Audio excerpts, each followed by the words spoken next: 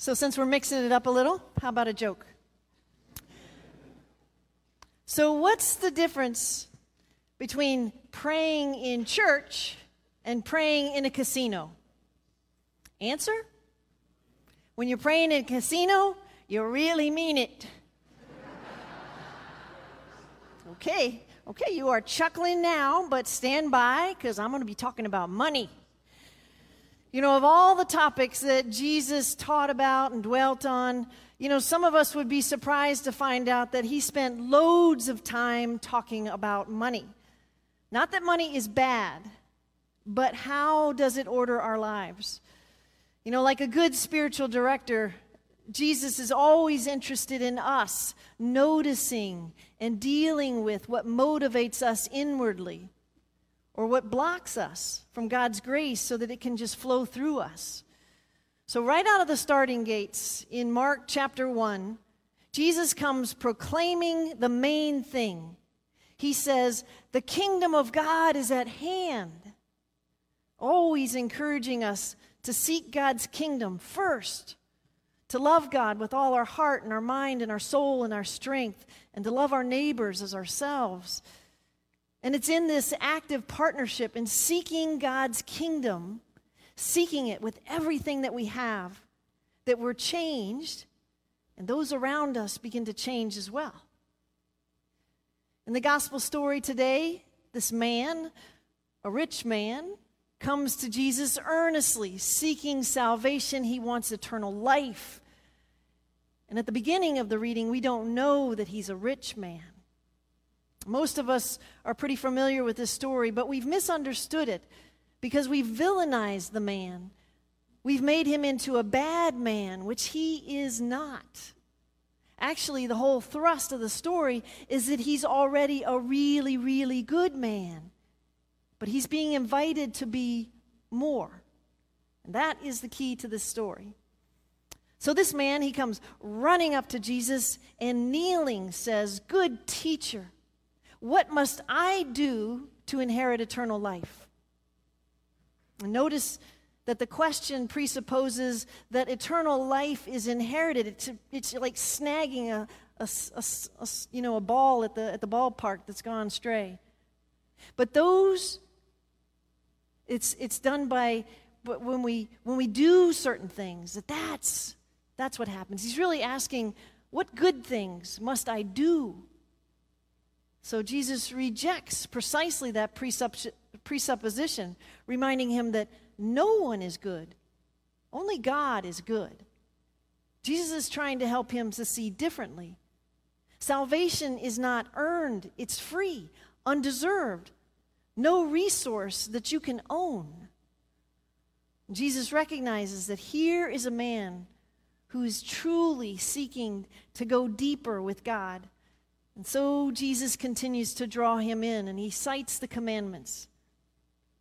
Relieved, the man shares, I've already been doing that. And that's right. He's already living at this very high level of spiritual maturity. And Scripture says that Jesus looked at him and loved him. And whenever Scripture says that Jesus looks at someone, this is a look of love and of blessing. So Jesus looks at him and he loves him. This is a good man. But he sees that he's clutching hard onto something. And so Jesus offers him this invitation.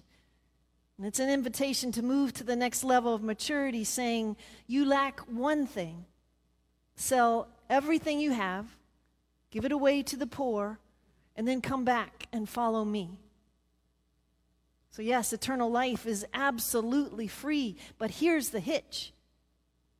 Where this man was in his spiritual life, he still has this need to hang on to this crutch. And Jesus is trying to invite him to take this deep dive to trust God beyond his wealth. At that point in his faith journey, the man couldn't do it. So he went away grieving. Not that he went away bad, but he went away sad. You know, for some of us, if we're honest, this has been our story a few times. This man, he came to Jesus. He was a good, rich, sad man. And he went away from Jesus, a good, rich, sad man. He didn't lose anything, but he didn't gain anything either. But what was the invitation of Jesus that he turned down?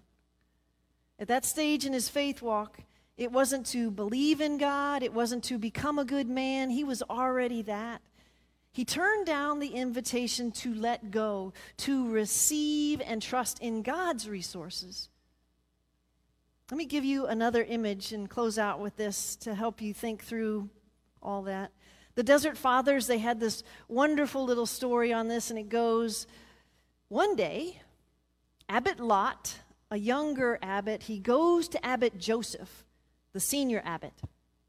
And the younger says to the older, Father Joseph, according as I am able, I keep my fast, I keep the rule of the order, and according as I am able, I say my prayers daily. I try to be faithful, and I try to cleanse my thoughts of all the evil. Now, what else must I do? And the older abbot, he rose up, and he stretched out his hand, and his fingers became lamps of fire.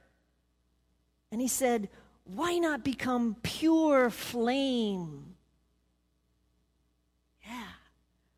Why not become pure flame? This is the invitation of Jesus to the rich man.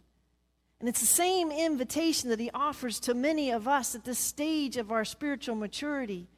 We're already good. Why not become pure flame? Yet Jesus is pointing towards those areas that we hold back from God.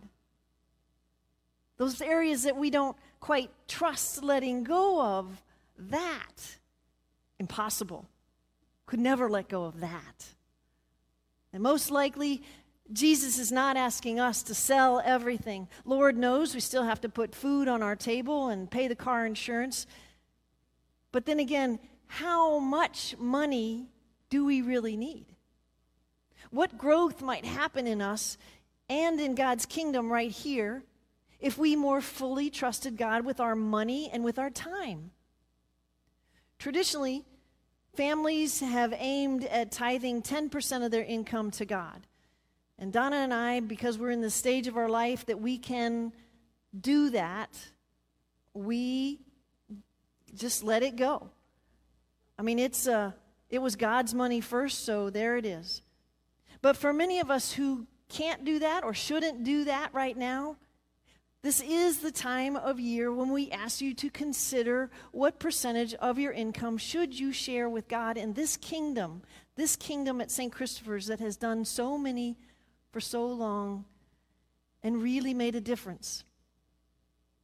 And so, as we prepare to make our annual pledges, which is next month, and the end of this month, we're going to ask you to consider the impossible good things that God might do with us if we opened our hand to Him a bit more, whether that's in our finances or in our serving or in our forgiving or whatever it is.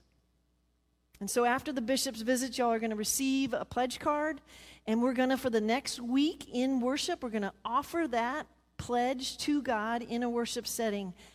And then we'll culminate on All Saints Sunday on the 7th of November.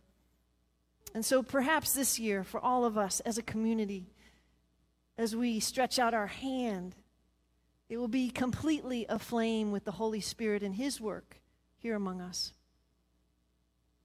Amen.